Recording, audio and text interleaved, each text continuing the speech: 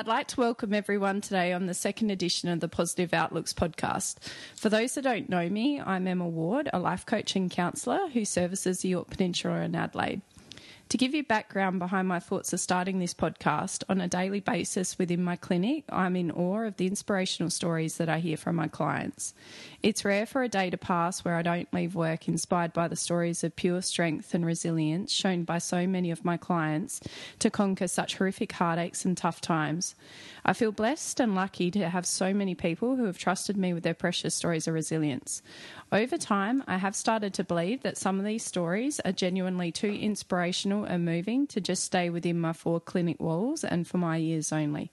By starting this podcast, I'm passionate about sharing some of these moving stories of resilience with a greater audience to help inspire and help others who are going through similar journeys or hardships, and just as a genuine inspirational message to remind us all to keep strong in the hard times and to know that in many of these times there is or will be a light at the end of the tunnel. As I grew up on the Yorke Peninsula and loved working in the area with my business, it became clear that I wanted to share our own local Yorke Peninsula stories of resilience and strength within this podcast. It appeared to be synchronistic to have this amazing lady sitting next to me today. After my recording with Leah Harvey, I started to think about who to feature in my podcast episode or the next one. The synchronicity started immediately as Leah Harvey and I had a cup of coffee in this lady's beautiful cafe in Kadina, Cracked Pepper, and then continued days later when this lady posted a Facebook post that popped up in my newsfeed explaining her gratitude at being asked to speak at the Copper Coast Mothers Union. Her post said she loves to share her cancer story to help others, to help motivate others to live their best life. At this point, I knew she had to be the second guest, and today we're welcoming Janine Mercer to the Yorke's Resilience podcast. How are you, Janine? I'm well, thank you, Emma, and thank you so much for having me here today. I feel very honoured. For those that don't know Janine, I'd like to give you a snapshot of Janine Mercer. Janine is a local entrepreneur with her journey starting as a home hairdresser called Classic Cuts that initially ran from her home before she branched into creating the popular and well-known Shortcuts in the main street of Kadina, employing many staff. After selling Shortcuts, Janine created the popular, well-known Cracked Pepper Cafe, which today continues to hire many staff members. Janine has been a member of Relay for Life since 2002 and joined after her dad died of bowel cancer. Janine spent 1 year as a member on the committee of Relay for Life before she became the chair manager until 2016. In 2015, Janine was diagnosed with breast cancer and as a result took a back step from her chair manager role, but did continue to still be involved. Janine has coached sports aerobics while her daughters Amelia and Kiara were competing, which include helping to run the competitions in Adelaide. Janine's been involved for many years with the local softball club as a player and committee person. Janine also used to run Easy Slim weight loss group sessions before having her children and while they were babies. I love Janine's daughter's Amelia's beautiful description of her mum with regards to resilience and why she's perfect for today's podcast. Mum is the most resilient person I have ever known. In the face of adversity, she smiled, took a breath, and she kept going. No matter how hard things got or how difficult things have become since she went into remission, she hasn't given up. Persistence like that cannot be taught. Mum gives 110% of herself to everything she does, whether that's helping others who are going through what she's been through, her family, her friends, her work, and more recently helping herself. The way she holds herself now is a credit to her. She makes my heart burst with pride. I love you, Mum. Wow, I wasn't expecting that to come out today, Emma. I had no idea that she had put that in. Yeah, that gave amazing. Me goosebumps when I read their descriptions. I was like, they're so goodness. Beautiful. Wow, that made me feel very off-centre. So let's start to get to know the real Janine Mercer. Janine, did you want to tell us more about where you learnt your entrepreneurial skills when it came to starting Classic Cuts, Shortcuts and Cracked Pepper? Was this self-guided or...? Yes, it was self-guided. I think I looked at that question and thought, wow, I don't really know where it started. I think I could see with the Classic Cuts in the beginning that there was a gap in our community for a lot of older people in the area that wanted to just go to a small salon. So I took the opportunity to build a little salon at home. Because what gives me joy is making other people happy, obviously. And I'm not the only one in the world. But that's what I wanted to do in the beginning. I wanted to simplify my life and sort of take control a little bit, I guess. I don't know. That just happened, and I just sort of attracted people. And then when it grew a little bit bigger and I decided to branch out into the main street to open an actual salon, it was quite funny because I remember taking my ironing board and my iron, and I had a kettle, and I thought, well, when I'm not doing customers, I'll be able to do the ironing and, so on. And no, that didn't work. I was going to say, did any ironing get done, Janine? Not one. Well, not one bit of ironing, no. Lots of dust all over the ironing board. And no, my dear mum used to come and pick it up and take it home and bring it back to me. So no, the skills, I don't really know. My dad had a business, an electrical business, when I was, going through school, but he wasn't the greatest of businessmen. He would go and do some electrical jobs for people, and he would come home with a bag of grapes, maybe some tomatoes, some cucumbers, because they couldn't really afford to pay. So, bless. Yeah, so he wasn't the best businessman either, but I guess I learnt from him about doing what you love and giving what you can to other people. So I think in hairdressing, that was such a gift anyway. As soon as I learnt the joy that it brought people, I wanted to grow that, I guess, and share it with others. And some of the things I heard about Shortcuts when you ran the shop as well, it sounded like it actually became a bit of a community. Yes. Like you actually brought people together and had that sense of belonging as well, which is a really special quality to bring about to a hairdressing salon. I think that's the thing. We became a family as in the staff. I never looked at myself as being the boss. I always I work alongside of these people, and I think that's a good way to be in life, because I never wanted to be a boss. Never ever wanted to be a boss, and that's why I was happy working at Classic Cuts on my own. But then when I went into Shortcuts, it just grew so fast that I had to employ other people. But I felt like one of the workers, and I worked as hard as them, and I never took anything for granted. But I was also very grateful that the staff that I had was so caring as well. I think you become who you work with sometimes, especially if you like what you see and what you feel. So the customers would come for the camaraderie, and they would come.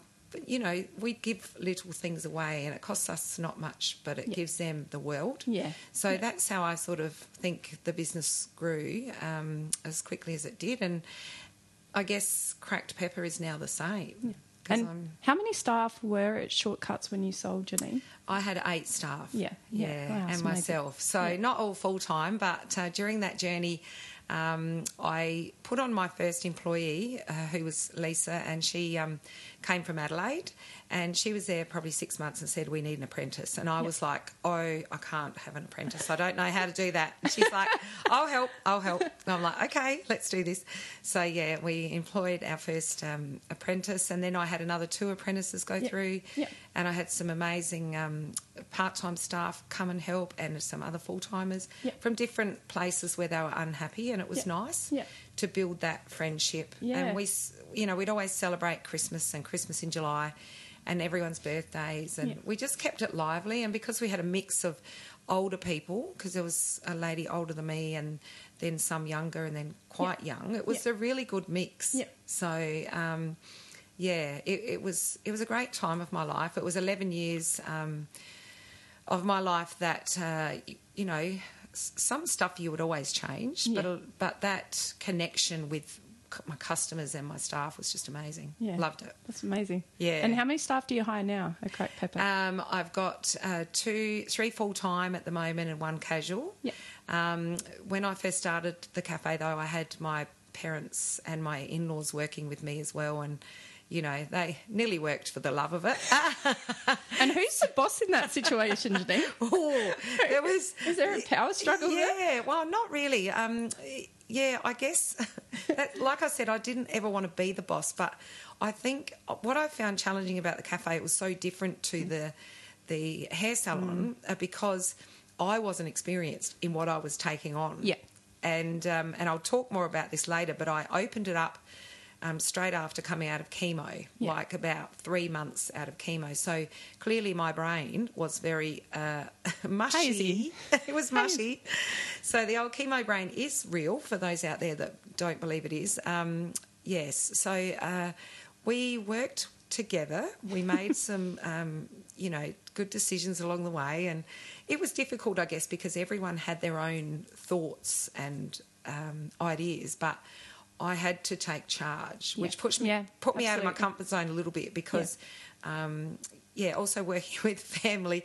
I know my dear mum one day, we had a little dust up about some dishes because she was doing something and I had to, tell her off. It was quite funny.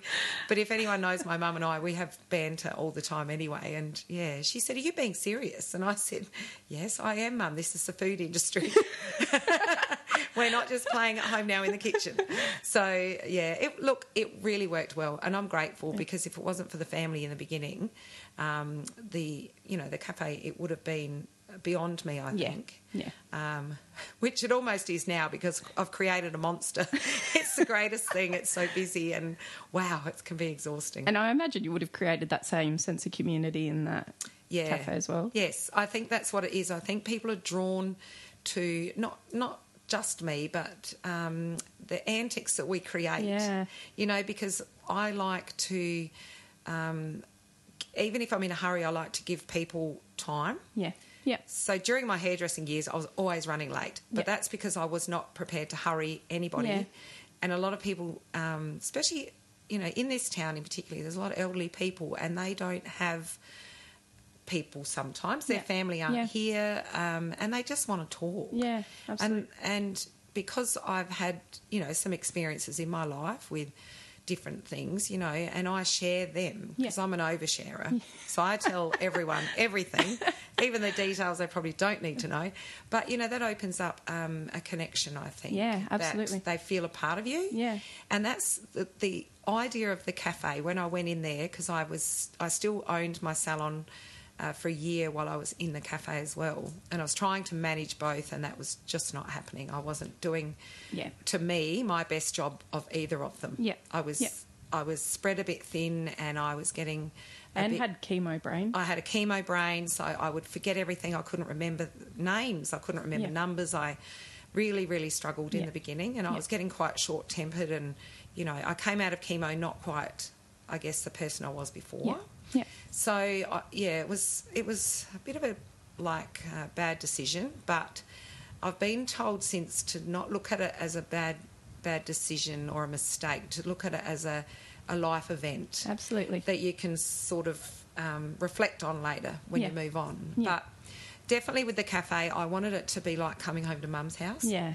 That was my motto. This, I walked in there when it was empty and I just thought this needs some love. Yeah. It needs happy people to sit down and if they want to sit for hours on end in my cafe, I'm happy with that. Yeah. Yeah. And I'll stand with them and put my hand on their shoulder and talk to them, make them feel important. Yeah. And I think word of mouth just spread that because I haven't needed to advertise much. Yeah. During the time that the streets were closed down, we struggled. We found it very difficult because a lot of the elderly people couldn't get out and a lot of the other people were just going elsewhere. But the love and connection brought them all back. Yeah. And it's such a happy place now. It's noisy, but that's whenever I turn up, it seems to be noisy. I have no idea why that would be, Janine. No idea. So I think I have created the space that I wanted to. We have lovely homemade food and it's like sitting down at Mum's. Oh, it is. When I went in there with Leah, I was going to say that's exactly what I felt. Yeah. It felt so welcome. And it's good. And again, a lot of that has also been part of my staff. Finally absolutely. I found the right staff. Yeah. And they care for people too. Yeah. And they care about their food. Yeah. I know that sounds silly, but if you don't care for what you're making to share with other people, you don't get the love back. Yeah. It's a connection. Yeah, absolutely. Absolutely. And how would you say owning businesses has shaped you as a person, Janine?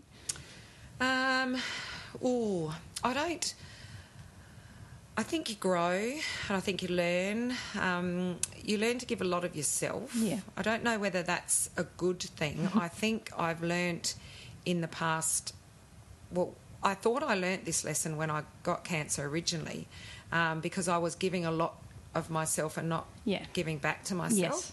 Yes. So I started pouring from an empty heart, yes, really. Yes, I did. That's what was happening when I got sick originally. And then one thing that dawned on me when I was home having chemo and looking after myself, my daughter, Amelia, said to me, and Kiara was there, she backed her up, she said, Mum, this is the nicest, calmest person you've been in a long time. Yeah. She said, you actually listen to us, you aren't running around, you are actually sitting and being present. Yeah, you're here in the moment. And it upset me because I was quite emotional back then, and it sort of made me feel guilty, like a lot of guilt came up that I'd put so much into these businesses, and it was just by accident that, you forget to, look after yourself. So I think I became the yes person along owning the businesses, which I think most people need to be careful of. Yes. And if you can learn from it and be strong, I'm strong, but I'm not strong in saying no. Yeah. So it's a skill you're developing. I'm developing it. Yes, I'm developing. definitely becoming better because like I said, I stepped out of the salon. I had to give up something because I couldn't run both businesses, and I felt like I had moved on from hairdressing. It was time for me to, start a new challenge. The cafe was definitely that challenge. And, yes, it shaped me into being probably a little bit of that yes person again. Yeah. So I'm just learning. I think I'm still learning, but I think I'm at the pointier end of the tip now that I can see it. With increased awareness level. Yeah. I always say to clients the first point of change is becoming aware. Yes. Aware of that pattern. That's right. right. And then you can start to change it. So you're at the awareness point. But you've been a big part of that as well because you have said that in your sessions, which I've come along to see you for when I was very cloudy and mixed up and feeling very off-centre. Sometimes you just need someone else to point out the difference, I think. Yeah. It's so hard to navigate through these patterns that we're creating when we're in the box. We need someone from outside the box to help us point it out. Yeah. That's why I still see a mentor once a month and think, wow, I didn't even see that was happening. Yeah, you don't. And then the things that come out, you think, wow, that's been stored away for a while. So, I think... even leading into the cancer, all the things that have happened to me during my life have probably helped the way I handled it, which we'll get into as well, I guess. Yeah, absolutely. On. And how long have you been with your husband, Scott, Janine? We were just laughing about this, actually, because I was sitting out with Scott just a while ago, and I said, now I'm going to see Emma in a minute. I said... Now, we've been married 21 years. No, we haven't. No, Janine, we've been together 27 years. Oh, really? 27 years, yes. And we've been married for 26 years. So Scott's been at Larwood's, 25, So is Scott the one that remembers the anniversaries and Janine? No, because he remembers what... He thinks that we got married on Valentine's Day. But we actually got married on the 14th. But he knows that it was Valentine's Day on the 12th. Sorry, mix that up. Rewind, let's just go through this again. So we got married on the 12th. Okay. But it was close to Valentine's Day. Yes, it was 2 days later. So we had this blow-up love heart balloon at our wedding, and it had arms and legs, and it sort of walked around all night because it was helium, so it sort of walked around the dance floor all night long, and then we took it on our honeymoon, and so he does get it a little bit mixed up, but he knows because he started a new job just before we got married. Oh, wow. When we just built our own house, because we built our first house when we were 19. Wow, that's amazing. Turning 20. I imagine not many of your friends were building houses at that age. No, that's they incredible. Weren't. And we laugh about it because we tell our children now, we said, we had to sell both of our cars, which were quite good cars, and we had to buy a lesser car to have the money to buy our first block of land, which was $4,500. Oh, wow. So at 19, we locked into a home loan with quite high interest rates, but we made it work. Yeah. So a lot of this, it's just who we've become, I guess, as a partnership as well. Yeah, absolutely. We're like a good team. And how grateful have you been for Scott's support on your journey? Oh, I can't even explain it in words. He, in the beginning, I will never forget when I told him that I had found the cancer, that because I wasn't going to, I was going to keep it a secret for a few days because I thought there's no point worrying him. I might be just nothing. You know, I'll make an appointment and go to Adelaide and get checked out, and then I'll tell everyone if I need to. And then I thought that was a bit unfair. So I said to him, Scott, I need to tell you something. I've got a lump in my breast. And he just looked at me with fear in his face and he said, how long have you had that? And I said, I found it 2 days ago. Yeah. And he said, well, I'm going to take you to Adelaide. Get a bag and we're going now. And I said, no, don't panic. I've been to the doctors. What? Yeah. So he was just amazing. He took it on a little bit like a job almost. Yeah. But I think, and I don't mean that in a bad way, whatever we have been presented with as a couple along the way, because there is always challenges. Yes. We've teamed together and we've thought, right, well, this is what we're presented with. Yeah. What do we have to do? Yeah. So that's Scott's motto, is what do I have to do to get this right? So he was just imperative. He was at every... actually, this last week I just went to, I think, my first oncology appointment without him for the first time, and it's fine because I'm just having general checkups, but he has been there right by my side, supporting me, supporting the kids, supporting everyone. Oh, wow. Yeah. That's amazing. He's a pillar. That's amazing. And now you obviously have 2 beautiful daughters, Amelia and Kiara. Did you want to tell us a little bit about them? Yes. Amelia, our firstborn, she's 22 and will be turning 23 next year. She is in her last year of pharmacy. Oh, wow. Yes. So, and, you know, when I was diagnosed, which was in July 2015, she was actually in the middle of year 12. Yeah. So it was a time that was quite tough for her, and I felt a lot of guilt going through that. You know, I couldn't hide it from her. I knew when I felt this lump for the first time, I thought, oh, this is not great timing. Really, please, can it be any other time? But I think things happen for a reason, and she was sitting a UMAT test to branch out into hopefully a career as a doctor. And she has a lot of anxiety issues herself, Amelia. She won't be upset for me saying this on air because we've, you know, supported her along the way. Yeah.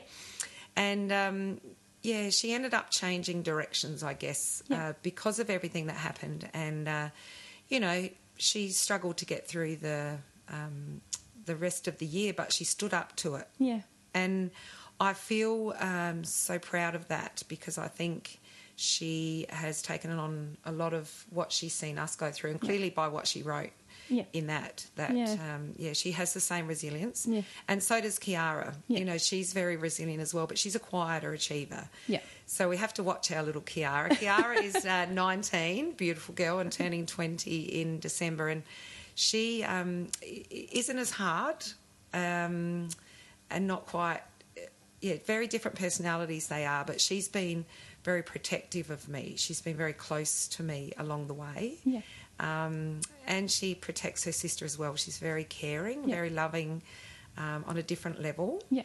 And she's working at the local jeweller's shop up here, but she also is an amazing singer. She's I've seen some videos. She is sensational. Yes, she is sensational, and she has won many accolades. She went to Borough to the Country Music Festival last year and won an award that got her trip to Norfolk Island to represent Australia. That's amazing. And over there she competed with New Zealand people as well, and she came third. Oh, wow. Out of the Did you go over, Janine? Yes, we went over as a family. Would have been amazing. Because that's another thing that we always do, is try and be there for each other and support each other, as hard as it is sometimes, and sometimes financially you've got to go without other things to get to where you want to be. Yeah.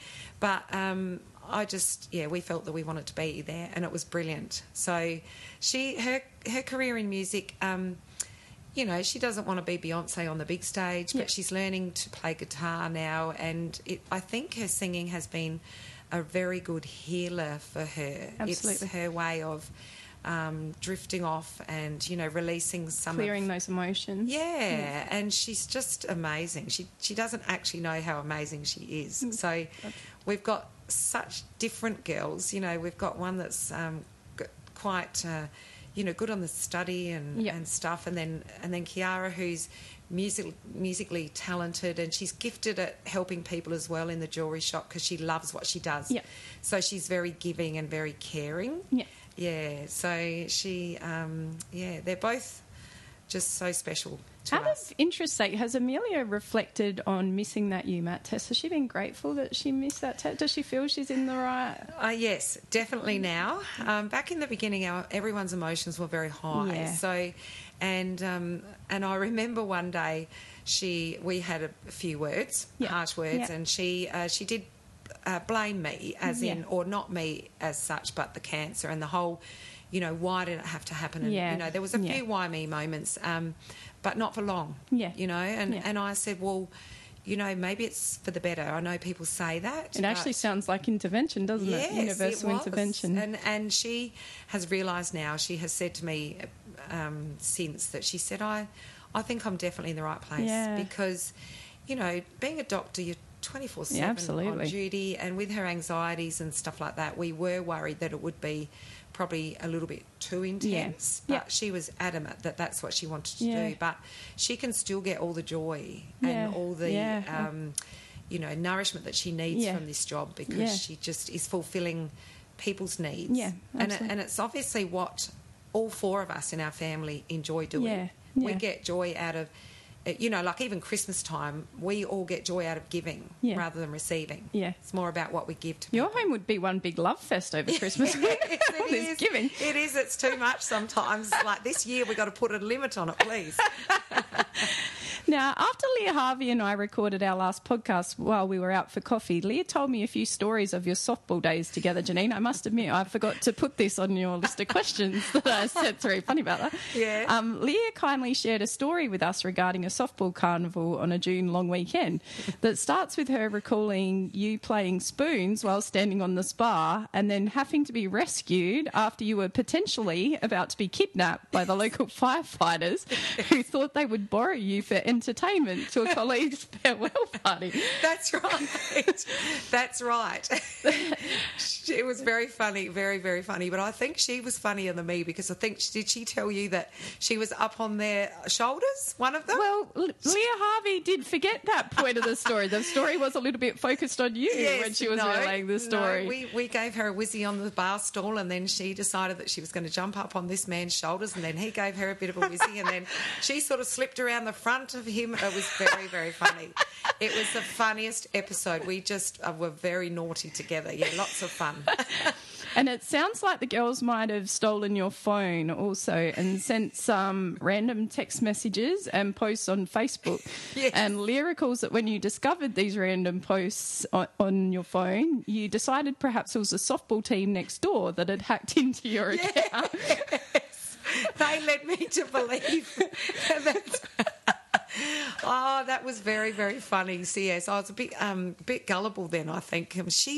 Leah, I love her, honestly, but she is so naughty because she keeps a deadpan face the whole time. Like she wouldn't... No, she's got the perfect poker face, doesn't she? She did not give an ounce. And when I finally realised it was her, she laughed and laughed. Every time she looked at me for the whole weekend, she'd laugh. She told everyone. Yeah, because I thought... these people posting this because she was so sneaky. I never locked my phone either because I'm so trustworthy and I've got nothing to hide. So she would get in there and have a great time. And I'm pretty sure I saw you in similar form at the Woolshed one night, Janine, and I think I saw you at the pub one night after softball too, and I remember thinking I've never in my life thought about playing softball until I saw how fun these celebrations looked, and I'm like, maybe I need to get into this game. Oh, look, I have an attitude that you only get one life. I always thought this even before I got cancer. Yep. So, you know, not much of me has changed in that respect. I guess it is looked at as naughty sometimes, but it's just my spirit. Yeah. I can't help it. I love having fun. Yeah, and making other people happy while you're amongst I make a fool of myself most times. If I can make somebody else happy, I'll do a stupid dance. Or it gives other people permission to shine as well and join the fun. It gives them joy, and yes, sometimes they'll join in or sometimes they'll just sit back and watch. But yes, I remember I'll have to tell you this one story. This was a softball story as well in Kadina, but we lost the grand final many times to Wallaroo. But anyway, this one night we lost and we walked to the pub, to the Kadina Hotel, which is our sponsors, and had a few drinks before we went back for presentation. And along the way we were walking past one of the shops in Kadina and they'd left their doormat out. And so this is my mentality. Or instantly I picked up this mat and shook all the dust off, and I said, "Would anyone like to meet Matt?" "This is Matt." And everyone's like, "Who's Matt?" I said, "This is Matt, my friend." So I tucked my doormat under my arm, and I carried Matt all night long. We took him back commitment, Jeanette. Yes. We took him back to the presentation, and I sat him next to me on a chair and introduced him to everyone. We got him a can of drink and so on, and then we took him to the pub at Wallaroo and met up with the winners of the grand final and showed Matt around down the nightclub, and then we brought him back home, and he was still in my shed until we shifted house about a year ago. Scott threw him out. Oh, he was? I was devastated. We didn't even get to say goodbye. But one of those breakups where you didn't get proper closure. But, that's who I am. It's funny, and Leah, it can be very, very similar. I think we are related in some way. And this is what I think everyone loves about you, Janine, that despite your own adversities or your tough times that you're going through, your ability to continue to make everyone smile. Yeah, thank you. So, Janine, let's get to a bit of the heavy stuff. Did you want to... Well, you've already started to share a little bit about when you were first diagnosed with breast cancer. How did you first discover the lumps, or how did you know they were there? Well, I found it myself actually in the shower. Yeah. So just backing back a little bit from that, I have my skin checked because I had a melanoma when I was 19 as well. Okay. Stage 1 melanoma, which my doctor found on my spine. It was only the size of a pin head. So I had that removed, and I was always aware of checking my skin for skin cancer. So I go to the skin doctors every year, and I've had a few others cut out that had high melanocytes and stuff. Nothing serious, but then my dad also died of bowel cancer when I was 29. So when I turned 30, I said to my doctors, I want to have a colonoscopy because I just feel I've already had cancer once. Yeah. I just want to protect myself, and early detection is what they drum into us all now, and then it's more treatable. So yes, I had always been having that done, and as I got a bit older, I was got to 40, and probably from about 41, I used to feel because I used to still get a period. But I knew that my mum had menopause. She went through menopause when she was about 38, 39. So I was always aware of my body and changes. So my breasts, actually, my boobs, every period, and then every time I'd ovulate, obviously, during the month, my boobs would have a weird feeling. And sorry to the men out there listening, but hey, this is how it is. This is what we have to put up with. So we just got to suck it up and move on. But my boobs would feel like I was, to those that are breastfed, it felt like my boobs were filling up with milk. So it was like a letdown feeling. And it was just not every single month, but for 12 months before, they'd feel weird every now and again, and I'd have to rub them and, shake them up a bit and think, oh, that's a funny feeling. Something's going on with my hormones. So I went to the doctor and had some tests done, and nothing really showed up in the tests. So when we had a fundraiser for Relay for Life, and it was we were raising money and awareness that the Relay for Life was coming up. So we had a big 4th of July party. So this is how I'll never forget it, because we all dressed up. I was dressed up as Superwoman, funny enough. Oh. Wonder Woman. I was dressed up as Wonder Woman in this fancy costume, and we went along to that party, and on the Sunday, so that was the 4th of July, and on the Sunday the 5th we cleaned up everything, and during that time I had that funny feeling again in my boobs, and I thought, I need to start checking my boobs, because I'm getting to that age that I should check them once a month, even though they were very little. They were only little. They were like struggled to be a B cup, but hey, they were still boobs. And they breastfed my 2 beautiful girls for 12 months each. So I thought Monday night, which was the 6th, I'll start checking my boobs the first Monday of each month. Yeah. So this will be July, the first check, and then I'll do it again in August. Very structured, Yeah, very structured. Well, that's how I like to be, because then I don't forget. Yeah, absolutely.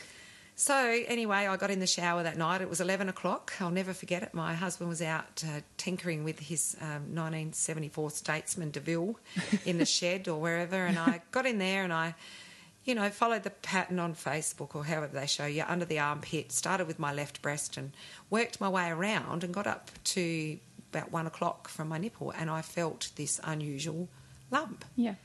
And I thought, oh my goodness, what's that? So instant panic, because like I had lumpy boobs. To those ladies out there that think that their boobs are lumpy, I thought mine were lumpy, but when you feel a lump of cancer, it's very different. Yeah. And I think you'll know. Yeah. Or you'll know it's not right. So anyway... You had that instant reaction. Instantly, this isn't right. I felt fear. Yeah. It was like all the hair stand up on the back of my neck.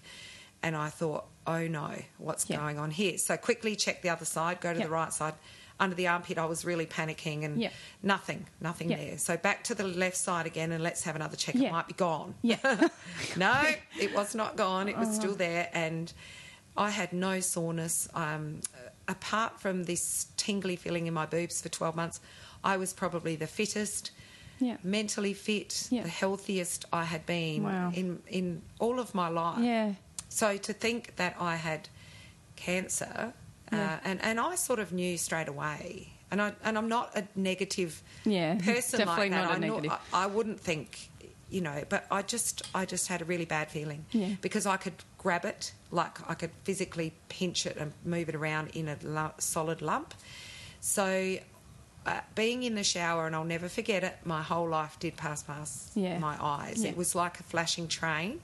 It was like carriages of a train and reflections of memories and, my dad's face and my kids as babies, and just different things along the way came past. And it was...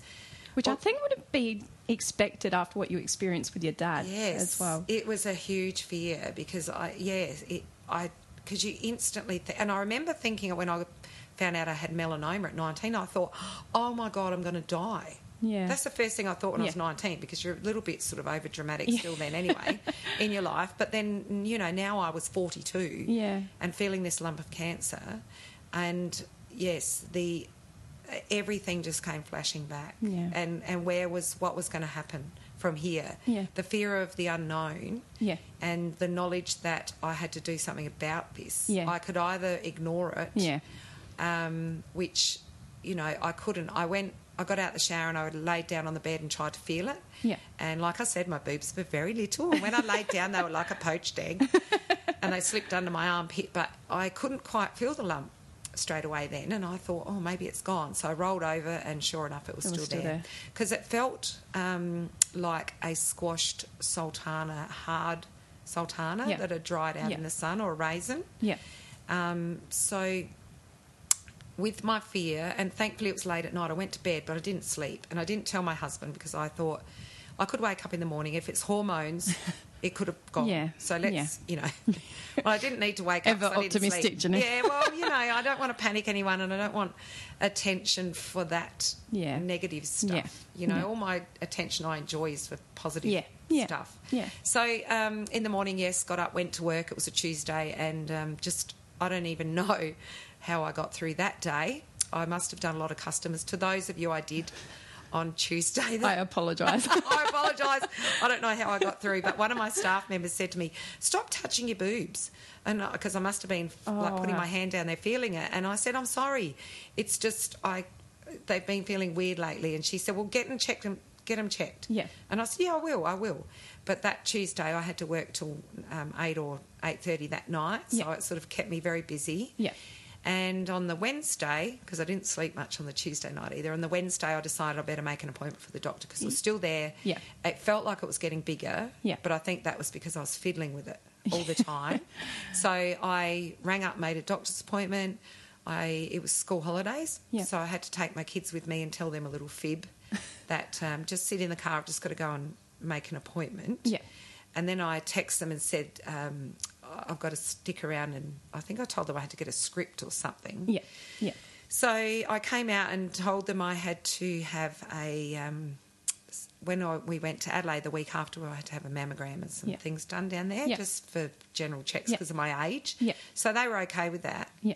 And then I went home, my girlfriend arrived and she knew something was up and I had to spill the beans to her. So I got Scott home for lunch and pulled him into the bedroom because he asked me what was the matter, and I told him. And, then I told my girlfriend, and then it was real. Yeah, absolutely. It was already real to me, but it became real to, my husband, and then we decided not to tell anyone else straight away. But then that wasn't really working because I had to have appointments with the doctors and stuff, so I sort of had to tell my mum.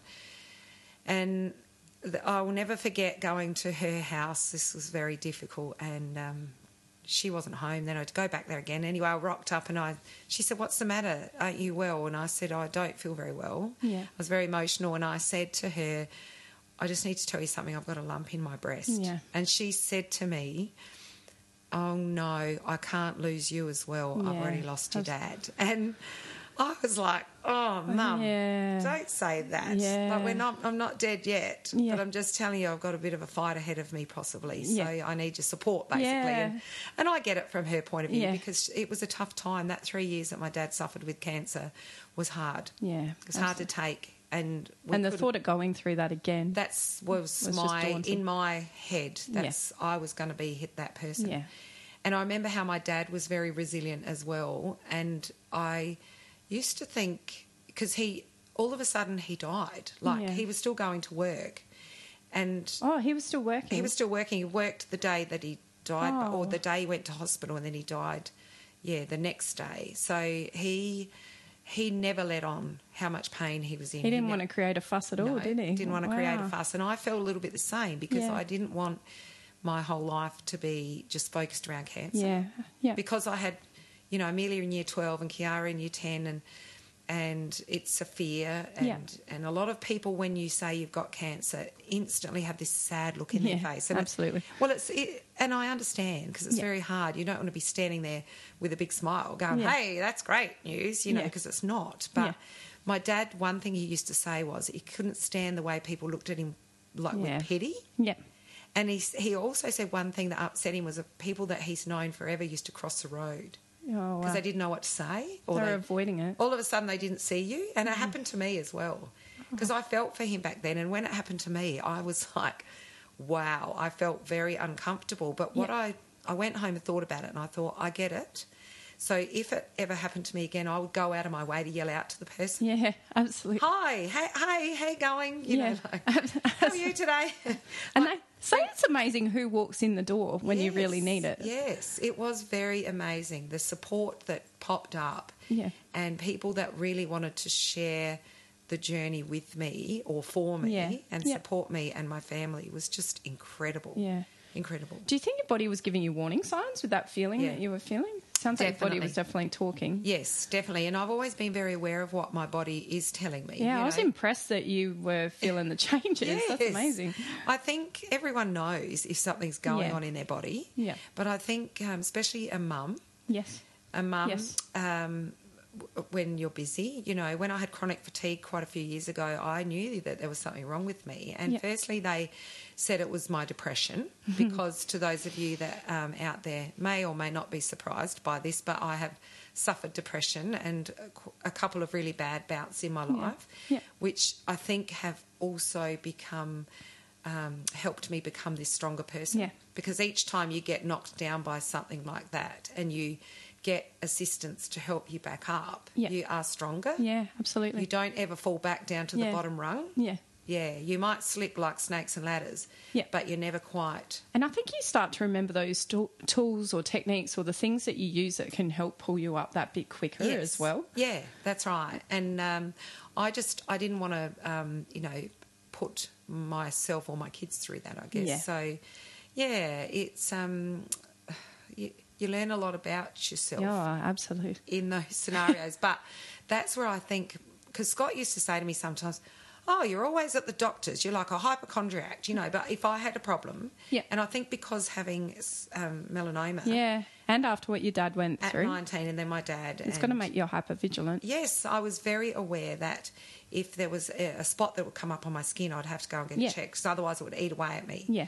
So I do think, because like I said, that was the only sign. The rest of me felt like I could push a mountain over. Yeah. Wow. Or like Leah Harvey pull a fire truck. Yeah. That's how I felt. I felt so strong. Yeah.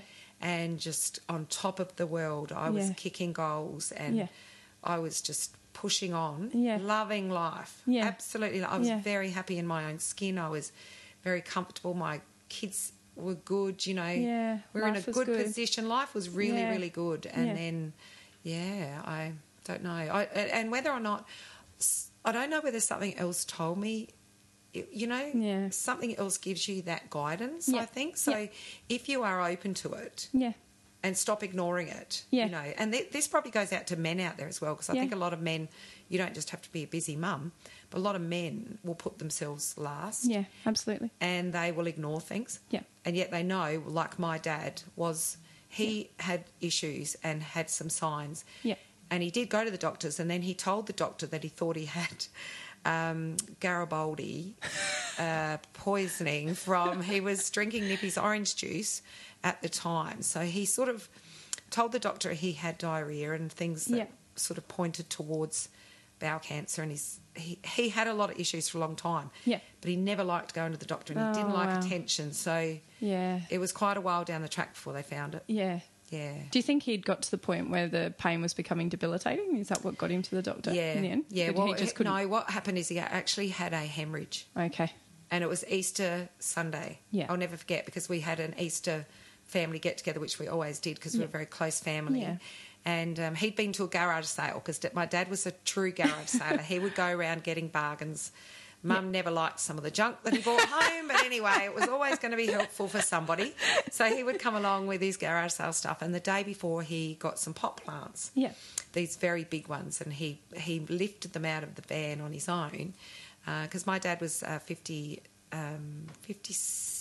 when he died, and he'd had it for 3 years before, so he wasn't really that old, and he was still playing cricket and stuff like that. So, but he picked up this big pot plant, and then must have had a pain in the belly, which he used to get a lot anyway, and then he would always go to the toilet quite frequently and harshly. Anyway, that happened on that Sunday night, and he bled. Oh. So then it was off to the hospital, you know, and starting to deal with that. So, but when we look back, he had some signs and signals that were sort of pushed aside a little bit, because it was never about him. Yeah. He didn't want it about him. Yeah. He would rather look after everyone else. Yeah. And, and he still did that to the day he died almost. He was still caring about everyone else. And I remember the night he went into hospital, we spoke to him, and he was a bit drugged out, and he said, "Don't worry about coming down. I'm all right. Just come down tomorrow." You know, like, he was very protective of us, which was hard for my mum when he passed, because he was in denial that he was going to die, because he was, invincible in a way. So he wouldn't let Mum share a lot of the reports they got back from doctors. And when he went to the doctor 5 days or 7 days before, they said, "There's nothing we can do for you from here." Yeah. And he made Mum swear do not tell the kids. Oh. So he knew he had only a few weeks, but she was supposed to keep that a secret, which... Sorry, Mum. Sorry, Dad. But she didn't. She told us because, you know, she didn't think it was fair that we didn't spend as much time with him as we could. But it didn't seem real that he was going to be gone. Yeah. But he was within that week. Oh. So it was a very hard time. Yeah. But I guess good things come out of bad. It's hard to say that when I still struggle to find the reason. Yeah. But I do feel like he's always been with me. Yeah. I did go through a little stage back here not that long ago that I didn't feel his presence, and that upset me, whereas in most of my life, since he's been gone, I have felt him. And you've had quite strong signs along the way that he's been around too. Yes, I have. I've had some really weird ones, because I was wearing his really broken old wedding ring, his original one, and it fell off of the chain that I was wearing when I was out at the kids' school assembly one day. Yeah. And Leanne Russack, actually, I thank her every day because she found it. Yeah. On the ground and picked it up and said, "Oh, someone's lost a little ring." And I said, "Oh, can I have a look at that, Leanne?" Because I instantly felt my necklace and it was gone. Yeah. Yeah. Not my necklace. The necklace was still in place, but the ring was on the ground. So I got the ring and I said, "Oh, sorry, Leanne, that's my dad's ring. I've been wearing it around my necklace." And she said, "Well, how did it fall off? It's like..." And I said, "Well, it must have broken because it was very fine." And she said, "No, it's not broken, Janine. I've had a look at it." And I was like, "Oh, really?" And she said, "Yes. Actually, I did muck that up because the first time it fell off, I was getting ready to take the kids to school. Yeah. And it fell off in my bedroom and the chain was still in place. Yeah. And there was no split in it. So this is actually the second time I lost it at school. And Leanne said to me, Mark, to those locals, Mark Russack and Leanne were the local jewellers, and consequently, that's where Kiara works now in that shop. Yeah, it's so funny how fine strings attached. But anyway, Leanne said, "I'll take it to work and get Mark to check it because there's obviously a fault in it somehow. Give me your chain and I'll check it all out. Because this is the second time you've nearly lost it and the chain's still on your neck." So off she went with it and she came back. She said, "Mark has looked with this little eyeglass and there's nothing wrong with any of it. All the links are fine. There's no split in the ring." So I put it back on and I thought, okay, I'm going to wear it because it was too broken to wear on my finger. You know, it was all busted and little and not quite round. And anyway, put it back on. About 2 weeks later, I went to swimming classes. We went and did water aerobics and it fell off in the pool. I lost the whole chain and everything. It went right down the deep end. Everyone was in a panic because we didn't want it to go through the filter. So diving down and getting it.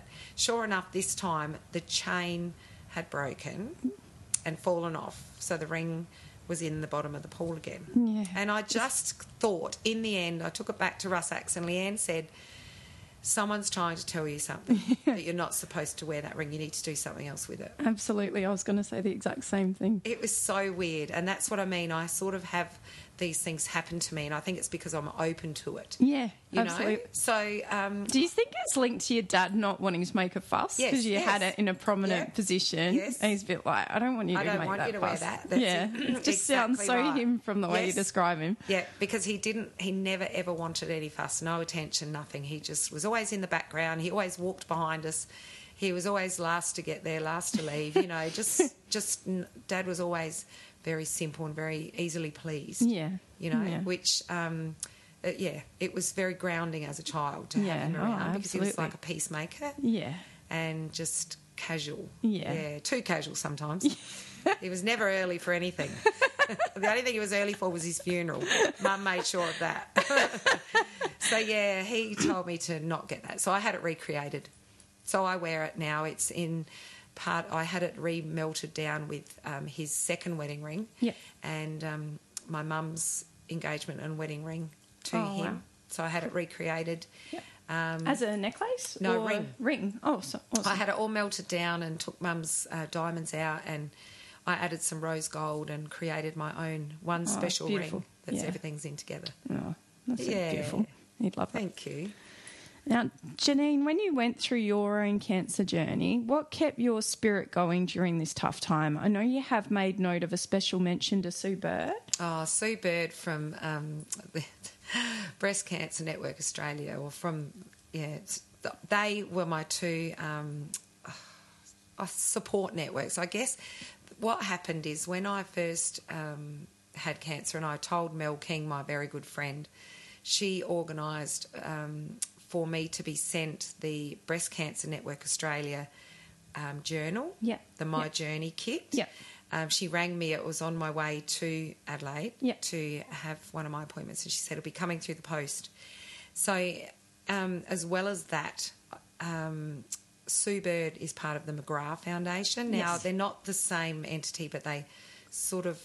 They do work a little bit side to side. Yeah. Okay. So I was linked up with Sue, not straight away. I think it was when I come home from surgery. And look, she was just my guardian angel, absolute guardian angel. And during the surgery, she was the first one to touch base with me because I also had a breast care nurse in Adelaide, two of them that I used to see. Yeah. One I connected with a little bit more. She was younger. Yeah. Still connect with her now. I seen her only a couple of months ago at the Breast Cancer Network Australia conference, the very first one I went to in Adelaide. It was brilliant to catch up with her. But when I got back to Kadina, Sue was just my guardian, and she would ring or turn up on my doorstep the days that I needed her. It was so a little bit like these signals I'd get from my dad. It was like, you know, because I did have my down days. I never bounced through it completely, you know, off the zone and happy. But I would always, you know, go out and dress up. Even if I felt really yucky, I'd put my bright earrings on and my lipstick. And that's one thing that she said is, you know, just take each day as it comes. And if you feel like you can push yourself, you need to do it. Yeah. And, I don't know. I think because I all of a sudden had time to myself, because I stepped out of the salon. I didn't have to be a boss. You know, I was... and you had a pattern of keeping endlessly busy. Yes, I did. And it was very hard to stop that. Yeah. But I think my thoughts were kept busy because it was about survival. Yeah, absolutely. It was about what do I need to do. And I used to always joke. It shouldn't have been a joke really now, think about it. But I used to say, if I ever got breast cancer, I'd have both my boobs cut off. That'd be it. I'd just have them cut off and reconstructed. Yeah. No questions asked. And then when it happened, you know, and I was sitting in that doctor's clinic for the results, which happened to be on the day that my nana was buried. Oh. So she passed away. It all happened within the same time. Yeah. It was like, why are you challenging me with all these things? It's obviously for a reason. So, yes, I was sitting there thinking, well, that's it. Yep. I'm going to get them both removed. Yeah. Because I don't want to deal with this. I only want to deal with this once, you know, and that's my way. If you know, I'm going to do something, I'm going to do it. Like Amelia said, I guess, 110%. I'm not going to do it half ass, excuse the pun. Yep. But, and I just took it on as a job. I thought, well, this is my challenge and I'm going to make this okay for everyone else, especially my children. Yeah. Because I didn't want them to feel sorry for me. I didn't want them to feel frightened, although I knew they were, but we didn't really talk about it. Yeah, yeah. Yes, so the day we told them was difficult. Yeah. We called them in and they thought that we were telling them that we were selling our house because they were excited about building a new house, and so that didn't go down that well when we called them in and said, no, this is what's happening. But, I think what kept me strong is the support around me from the likes of Sue, Scott, you know, my mum and Wayne, her husband, and Sean and Colin, the kids, all my friends. Yeah. I just felt so grateful. Yeah. That they cared enough. Yeah. To turn up. Yeah. To ring me, to text me. The messages I got were insane. Yeah. Because it was hard to tell everyone, and I wanted to tell them all personally. So I rang them all, and I rang my brothers. You delivered the message personally to everyone. Very difficult, very difficult. But the hardest one I found was my brothers, obviously, by phone. Shane, my oldest brother, is very tough, and not much affects him. But I heard the croak in his voice, and the same thing, obviously, because it's still so raw in their mind what we went through with Dad, and I guess it was a quick flashback and reflection as well, and that was difficult to have that conversation with him while he was clearing his throat, a lot while he was trying to speak to me. And then my other brother was in Melbourne at a work conference, and that was probably even harder because I felt he'd had a stroke and had been through a lot of bad stuff as well, and it just kept feeling like Groundhog Day a little bit. Wow, here's the next challenge. Hey, are you ready for another one? Yeah. So, I think it was just all my support that kept me going. It sounds like Sue was sent to you. She was sent to me. Yeah, she knew when to turn up at the right times, didn't she? She did. She was like a gift from God. Yeah. And it was insane, and she still does it to this day. Yeah. And, only a few months ago, and probably when I posted on Facebook, she touched base with me because she sensed that I needed her. Yeah. And I didn't ask her to come to me, but we had a couple of great conversations on the phone, and it was just incredible. Yeah. And I just feel all of the people that were sent to me as well, like the new friends I made when I went on the Breast Cancer Network Australia trek. Yeah. Some of those people were incredible. Yeah. And what we'd all been through just knitted us together. Yeah, brought together a real camaraderie, and all those little things are bits that fill your cup. Yeah, absolutely. They're the little things along the way that help. And even the My Journey kit was good because it was something I could write my emotions in and that sounds amazing. And study and just put it all into place. Yeah. It's like writing your own book, I guess. Yeah.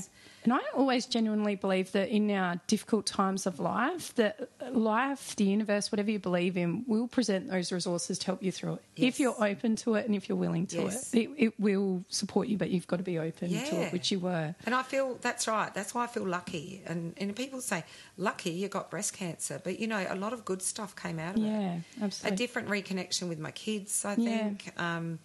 A different gratitude for life. Yeah. Because I did get so busy working that I did forget about myself. Yeah.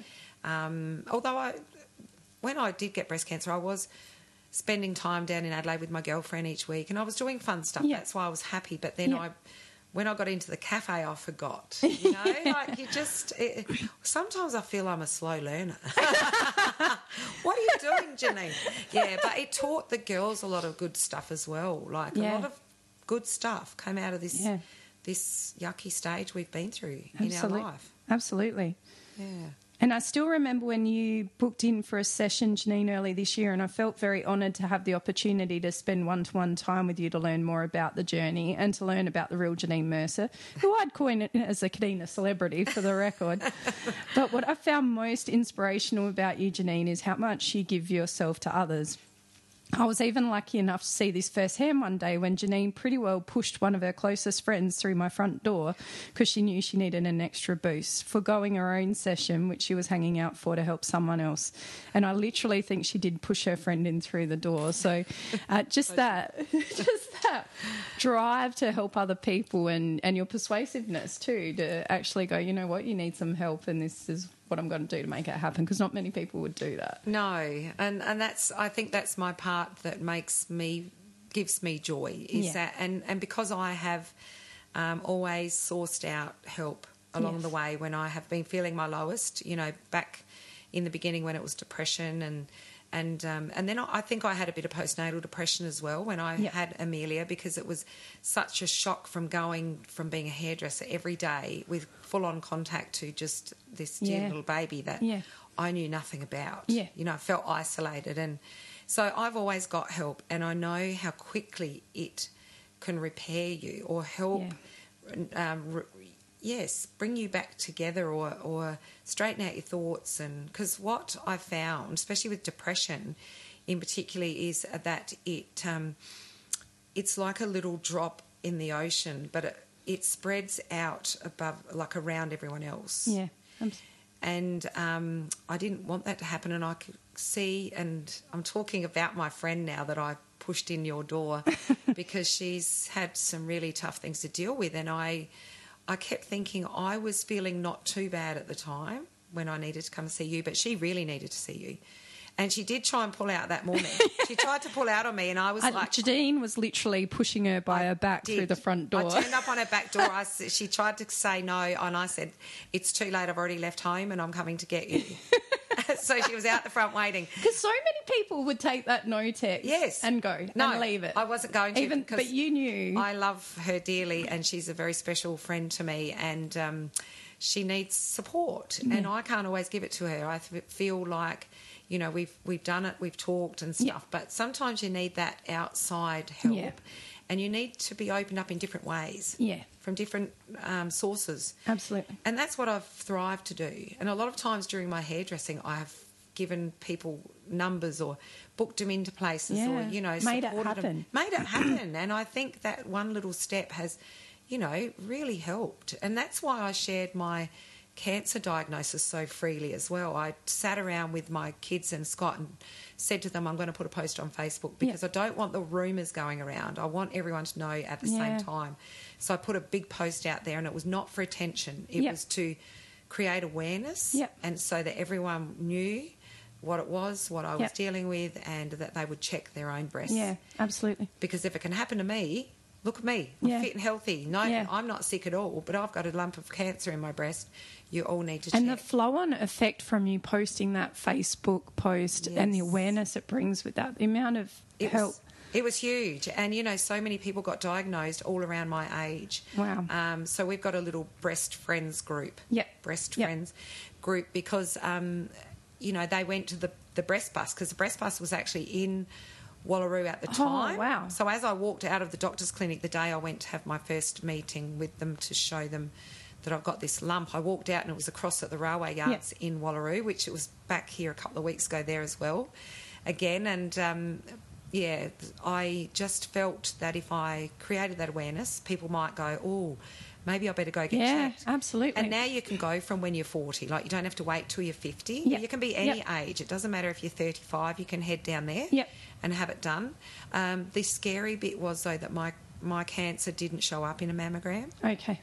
So you have to be diligent in checking yourself as well and very aware of yourself. Yeah. So self-awareness and, I think sharing my stories, and they've been pretty crappy, some of them, but, hey, it just makes it okay for other people. Yeah, absolutely. To be aware. Absolutely.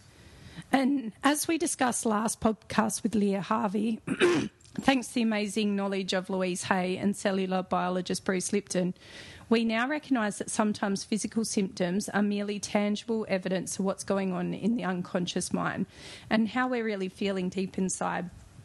It's thought if these feelings are ignored, our subconscious mind will find another way to get its message across to help you see your deeper needs are being ignored. And as Janine and I debunked in sessions, we could see her body had started screaming at her through the cancer. Did you feel comfortable explaining how you found the sessions, Janine? Yes, I do. I'd never had tapping. Yeah, tapping. Before. I had EFT, it's sometimes known. I never knew what I was turning up to, actually. I was drawn to Emma also by a Facebook post, I think. And then I've seen you speak a few times, and I love the way your mind works. I think I feel a connection, and I love interesting things, and I love health and well-being, and I think that's like my weight loss journey along the way. It's all linked, absolutely. Because you know when you feel good, like you said. Yeah. But the sessions, I didn't know what I was turning up for really in the first session, and I always say to people, wherever I've been along the way, normally the first session I cry for the whole hour. And, it's money well spent. It's the best money I've spent on a cry ever. I don't think I cried your whole session, but probably 3/4 of it. But, it was nice to offload. I just felt that you understood me. And the technique's designed to release emotion. Yes. And when you were crying like that, I could feel the emotion was jammed up. Yes. And we just needed to release it. And that's what the technique does so beautifully. And that's why I actually think you didn't cry the entire time, because there came a point when we had actually given it space to move on. So, that's right. It was so cool.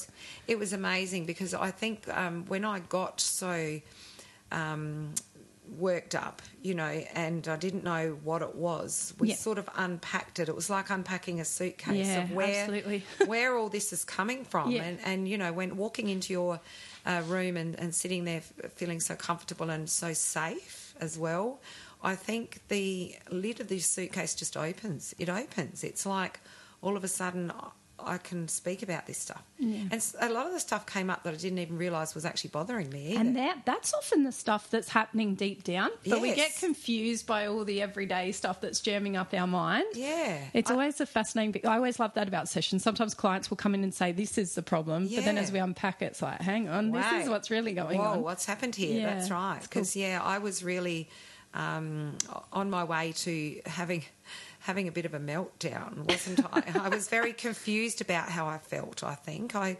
thought I knew what was going on, and because when I turned up to you, I sort of only felt like I had two emotions going on, and I wasn't sure whether that was part of because cancer or breast cancer, I don't know, all cancer, I think a cancer diagnosis, when you go through that journey, it takes a lot from you. Yeah. and it's yes, you lose a lot of yourself. Yeah. I didn't just lose my boobs; I lost a lot of who I was when I was 42. The day before to the day I found I had cancer, everything changed. Yeah, and things in me have changed that I didn't want changed. Yeah. So and I was, I was resistant. Yeah. To that. So I think I created all these issues within myself. And I think leading up to getting cancer, like I was, and I'm going to say this out loud, but I was in an unhappy state. Yeah. I had gotten to the end of my road in the hairdressing, like being the boss of those lovely 8 girls. I just felt like I couldn't give any more there as well. And I felt... Almost like burnt out. I was burnt out. Yeah. Yeah. I'd run my race and I'd given so much and I had... And the cup was well and truly empty. It was empty. It was empty and I kept getting told along the way. I had lots of things happen to me, like chronic fatigue. Yeah. And then I busted my leg and I had to have time off from work, and then I busting legs, breaking legs is always classic. Yes. Universe going, you actually need to slow down and assess what's going on. Well, I got hit in the leg by a softball. Is that what did it? Yeah, hit in the leg by a softball, and it created a blood clot. Uh-huh. So I had to work for 12 weeks with a bandage on, like all up and down my leg, and so it slowed me down a little bit, but didn't stop me. I still repaired enough to flog myself again afterwards, and then I broke my arm at softball as well. So I went out to practice. It was actually my own teammate who's my relation. I pitched the ball in and I was too close. It was my own fault, and he belted this ball. He was a 14-year-old boy, belted the ball back at me, and I was too slow to get out of the way because I was a little bit older then, and broke my wrist, hit me in the side of the wrist. So again, I was out of work. That was leading into Christmas. I had so many signals along the way because I was disgruntled with where I was. I felt like I had so much to give, but I couldn't give it because I was giving it in other ways. But it was with this, my lovely clients. It wasn't anything personal with them. I think I was just done. I was done, and I didn't know how to get out because I had a full week every week of clients. I knew who was coming each Tuesday, Wednesday, Thursday. And I loved them dearly, and I felt like I couldn't let them down. But what I did, I let myself down. I really let myself down, and getting cancer was the thing that made me realise you have to step out now. We've given you all these other signs and signals along the way, and you haven't taken it. So guess what? It's time to go. We're really going to make you stop. Yes. And we're going to do it in a big way. It was a big way. It was a big, big mountain come crashing down, and it was like my whole world was just turned completely upside down. And I like the way you were saying yes to other people. There's a quote that says every time you say yes to someone else when you really want to say no, you're saying no to yourself. To yourself. That is so true. And I knew it, and I would have this beaming smile while I was saying yes. And I was really gritting my teeth. I know the dentist had said to me, Janine, your jawline, like you're going to have to get a night plate because you're like gritting and grinding your teeth. So I had a headache, every day of my life as well. Oh, wow. Because I was just in a situation that I was just pretending. I was pretending. And I think that earlier this year when I arrived on your doorstep too, I was back to that. I was back to that stage of pretending. I actually think that's what had shaken you up so much at that point in time was, holy shit, I'm back where I was. I am. And I know where that led me. I know what my body did. My body betrayed me, and I'm back there again. I think that's why I had a bit of that extra edge for you. I was scared, and I was really worried, and I was getting so worked up about it. What if it comes back, and then I'd have a pain? And I think, oh my God, my back, what's happening with my lower back? And I guess that because you live with the fear, and it's hard to say, like, I don't let it stop me, okay? But sometimes it's still there. It comes up all of a sudden out of the blue. Not as much now. I think because I have filled my cup a little bit more, and I've made some decisions just recently going into the future about what I need to do for me now. Because I've had this second lesson, but I've learnt quicker. Absolutely. I haven't let it knock me over totally. I've rocked up screaming out for help from you and, telling you all of my fears. I was scared. Scared of what was going to happen, what was going to be next. And, second time round, I don't want to do that again. Yeah. I'm not ready for that. Yeah. And I could see my home life was falling apart again because I was... the other thing is, I think, because I opened the cafe, like I said earlier, I finished chemo in the November of 2015 and I opened the cafe in February 2016. Yeah. And so mushy brain, not like I still felt as fit as a fiddle. Yeah. But then I started on tamoxifen, which is my tablet of my so-called... It's my treatment tablet. It's to prevent my type of cancer, hopefully, from not coming back. But that changed a lot in my world as well. Yeah. That's what I'm saying about the changes. You instantly... I was menopausal. Yeah. So I was instantly hot flushes, night sweats, not panic attacks as such, but, I'd be angry. Yeah. Like this anger would just come up inside of me. And so I was at the stage, I was blowing my stack at work. And I told you, I think, one day about the can opener, the Tupperware can opener that wouldn't work. And I was trying to open the beetroot tin, and I'd tried once and got all the way around. No, it didn't work. So second time, third time, fourth time, about the fifth or sixth time in the end, I said some very big swear words that start with F.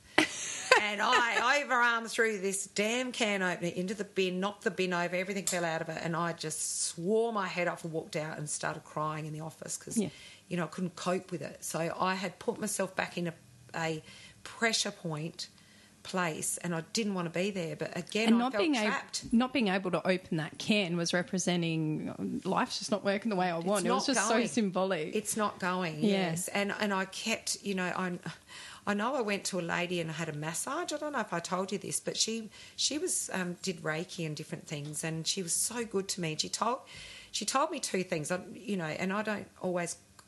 Sometimes I quote people, sometimes I don't. But one thing she said to me was that, like with breast cancer, she said, "What breast was it in?" I said it was in my left breast, and I said most of the people that I know have had it in their left breast, and she said that's the nurturing side of you, and you weren't nurturing yourself. Bingo.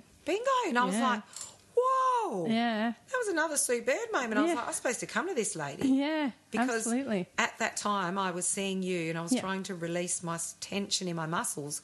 And so she told me that as well. And then that was another little tool in my toolbox and a little bit of information that sat sitting at the back of my mind. And what else did she say? Oh, she kept saying that she... And I didn't really tell her much about my life because I was there for a massage, not offloading. But she told me she kept seeing a stop sign. And I kept seeing stop signs as well. That's funny. And the number 1, 2, 3 for some reason would turn up in my life all the time, like 1, 2, 3. You can Google that. Have you Googled? Yes, I have Googled it. And it's another. It's saying that you're going in the wrong direction. Yeah. So if you keep seeing repetitious numbers in places, they say that there's a message with those numbers. So if you Google angel numbers and put the number in, you can find a Google reference if you're anyone out there seeing numbers. So. I was fascinated. And now I take photos of it all the time because it'll be my alarm clock at 1:23 in the morning. I look at it. It's classic. You keep looking at the clock at it the comes same up time. on the till. Yeah. Like 1, 2, 3. Yeah. Like it's just bizarre. So so many little signals that were telling me. But the beautiful part of this story is you were listening to them, listening to those signs. I kept thinking, if I don't listen, I'm going to be in big trouble again. Yeah. So I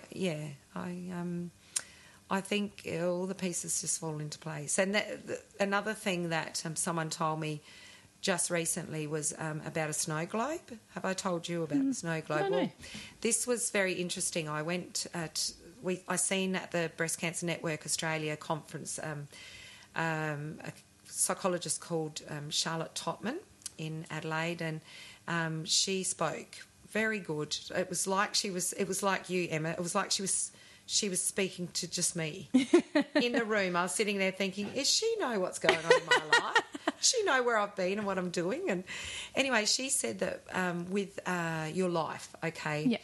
And my life was going along great. I knew my little snow globe was, when you look, I love snow globes. I'm attracted to them. Yeah. And I always loved to have one as a kid. And I haven't got one now.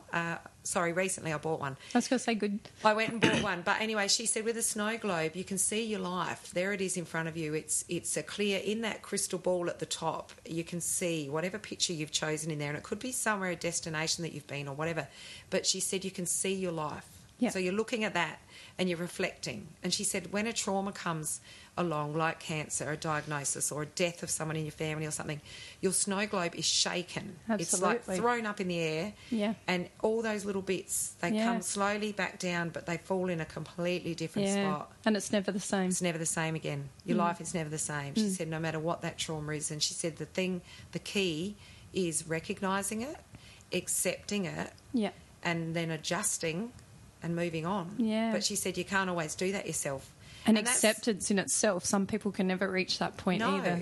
And it's exactly the same as what you have taught me along the way too, but it was just worded differently. Yeah. But it all meant the same. And I was thinking, wow, I am on the right track. Yeah, You absolutely. know, I understand that. Yeah. And I went out and got a snow globe. Yeah, and I so also good you did. bought another snow globe for a friend that was having some trouble at the same time. Yes. We went for coffee and we both had a cry about our different issues in life, and I was telling her the snow globe story, who was going to pass it on to her daughter, and I've told many people. Yeah, it's a beautiful story. I love it. My kids loved it. Everyone loved it. So go get yourself a snow globe. And if you're struggling with your emotions, one of the biggest things you can do to help is accept whatever it is that you're feeling. Yes. Or just be honest with yourself, what it is you're feeling, and make peace with it or accept it. But it can be so hard to get to that point sometimes. It's so hard because I didn't want to accept the new me. Yeah, absolutely. Because I really liked the old me. Yeah. But I've realised now, after putting this hard work and, you know,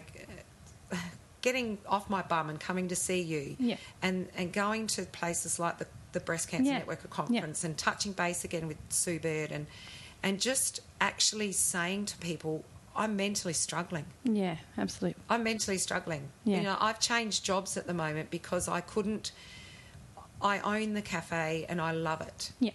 But it wasn't giving me enough brain space to look after myself and choose wisely. So I've had to step out and put a manager in there, and she's doing a wonderful job, but it gave me time to reflect because it wasn't bringing me joy. Yeah. And I needed to get back out there into the open world and give joy. And, you know, people have said to me, because I have another little part-time job now, and that's because I like to keep busy. Yeah. Because one of the things I've found in life, and I don't know if this is a message to other people, but sometimes you're not busy enough, and that's why depression comes. Yeah. Because you don't feel worthy. Absolutely. I don't need to feel like I'm everyone's gift, but I feel like I want to give. Yeah. And it's that connection. Yes. We all need connection of some type in our life. I feel so happy when I see people achieving, and if it's been one little sentence or one little word or one little book I've lent them or, you know, some advice, I just feel like I've done what I was put here for. Yeah, absolutely. And that's why the cancer thing has been, I've been quite open of sharing it and my mental health issues because I feel I coped very well in the beginning with the cancer diagnosis. Scared shitless. But, you know, I was scared, but I knew I had to pull myself together. Yeah. But, yes, then I didn't do the balance thing. I got the balance wrong, and I gave so much to the cafe to get that up and running that I forgot about myself. Yeah. So I've relearnt and I've rebalanced. And you've learnt it a hell of a lot quicker too. Yes. And at my new job, I've quite openly said over the counter, they asked me, well, why are you here? Why are you at the news agency? And I said, I'm here for my mental health. Yeah. Yeah. You know, because I'm proud of overcoming that. Yeah, and absolutely. teaching my kids to overcome it and to be honest about it. Yeah. And, you know, to talk and say, like with Amelia, that I have anxiety. Yeah. I live with it every day. She has anxiety. Yeah. I never felt I had anxiety, but I felt I had more depression. But lately, after cancer, I've had some more anxious stuff going on. Yeah. And there's so much healing in just saying it out loud and saying it to someone. I'm struggling. I'm not mentally well. There's healing and there's power in that. Yes, taking ownership of it. And that's another reason why I posted that on Facebook as well, which I think is probably what you read. Because, you know, this bright, happy face is it's not fake because I'm happy a lot of the time, but sometimes you learn to just pretend to protect people, and I've spent probably 12 months pretending, and that's why I decided to put the cafe on the market, and I went in and told my staff and started crying because I felt I was letting them down. You see, I knew what I needed to do for me, but the feeling of letting them down, and what about if they lose their job, and what about, you know, the guilt I took on from that was really hard. So I started to cry, and all those emotions that I'd bottled up came out. Yeah. And 3 weeks of crying, I really didn't go out much. I just hibernated because I felt so drained. Yeah. I was empty, more than empty, you know, and it took a little while to start to replenish that. But it gave me time to think about where I was going next, I guess. Yeah. So, and I feel like a different person. Yeah. I'm back to almost the pre-cancer Janine. Oh, she's coming back. I think so. She's I feel really good. Look out at some of those pubs. I'll be on the bar for sure. Yeah. And I'd like to take the spoons from their kitchen. There might be a new Matt. There might be Matt the second. And if there was one message from today's podcast that you'd like people to take away from today, what would it be, Janine? Because you've shared so many fantastic messages already. Goodness, I know. Sometimes I talk too much. That's the problem. I don't know. I just think be self-aware, I think, and look after yourself. Because when the chips are down, no one else can literally look after you or find your happiness. Absolutely. And no matter how many professionals you go see or people you speak to, unless you want to take that step forward and get better, it won't happen. No, it won't happen. So if you feel that you can't make that step on your own, find someone, that I'm happy for you to come and help you. As you know, I picked my friend up, but, find somebody that can get you to that next stage, I guess. But absolutely. Be aware. Be aware of your body. Be aware of changes in your body, and be aware of what gives you joy and makes you happy from the inside out. Because truly, deep down, you do know. Oh yeah, we all know. Everybody knows, all know deep but down. a lot of people put themselves last. Yep. And I don't know, they just don't feel that they deserve it, I guess. Yeah. So, and I'd like to say thank you to all the people that helped me along the way. Yeah. And a big thank you to you, because those points in my life were turning points. But if I didn't get the right help, this is the other thing, don't settle for the wrong help. Yeah. Because along the way, there are some people I haven't connected with that I've gone to speak to for different things. You need to move on. Yeah.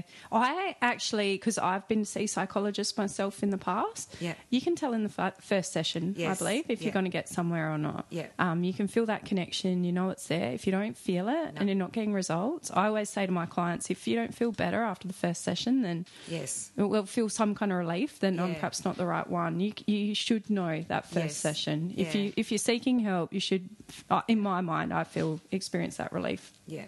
I feel exactly the same. I think even with the treatment and stuff I had during cancer, I didn't connect with my oncologist first, so I've sourced out a new oncologist. Yeah. Because you have to trust who you're putting absolutely your life and you've got in to their feel hands, comfortable. and you've got to feel comfortable, and you've got to feel connected. Yeah, absolutely. So yes, love those that are around you, and spend time with the people that make you happy. And Marie Kondo your life. You've Marie Kondoed your life. Yes, I have. Whatever doesn't give me joy, I have moved on from.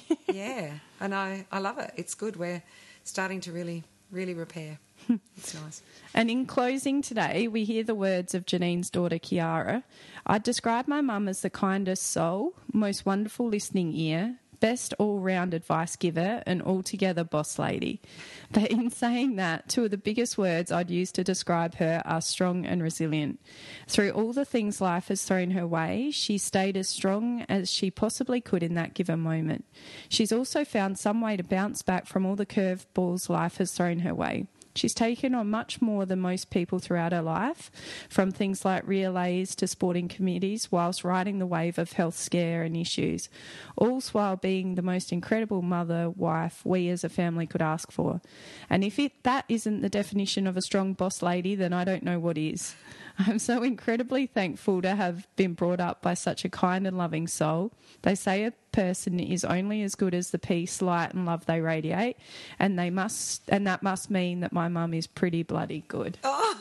I love that from Kiara. And I feel a bit bad because I did say to Kiara when I chased up her message, no pressure, but I am looking for a good closing statement. And boy, did she deliver. I'm sorry, Kiara, I didn't mean to put that much pressure on you.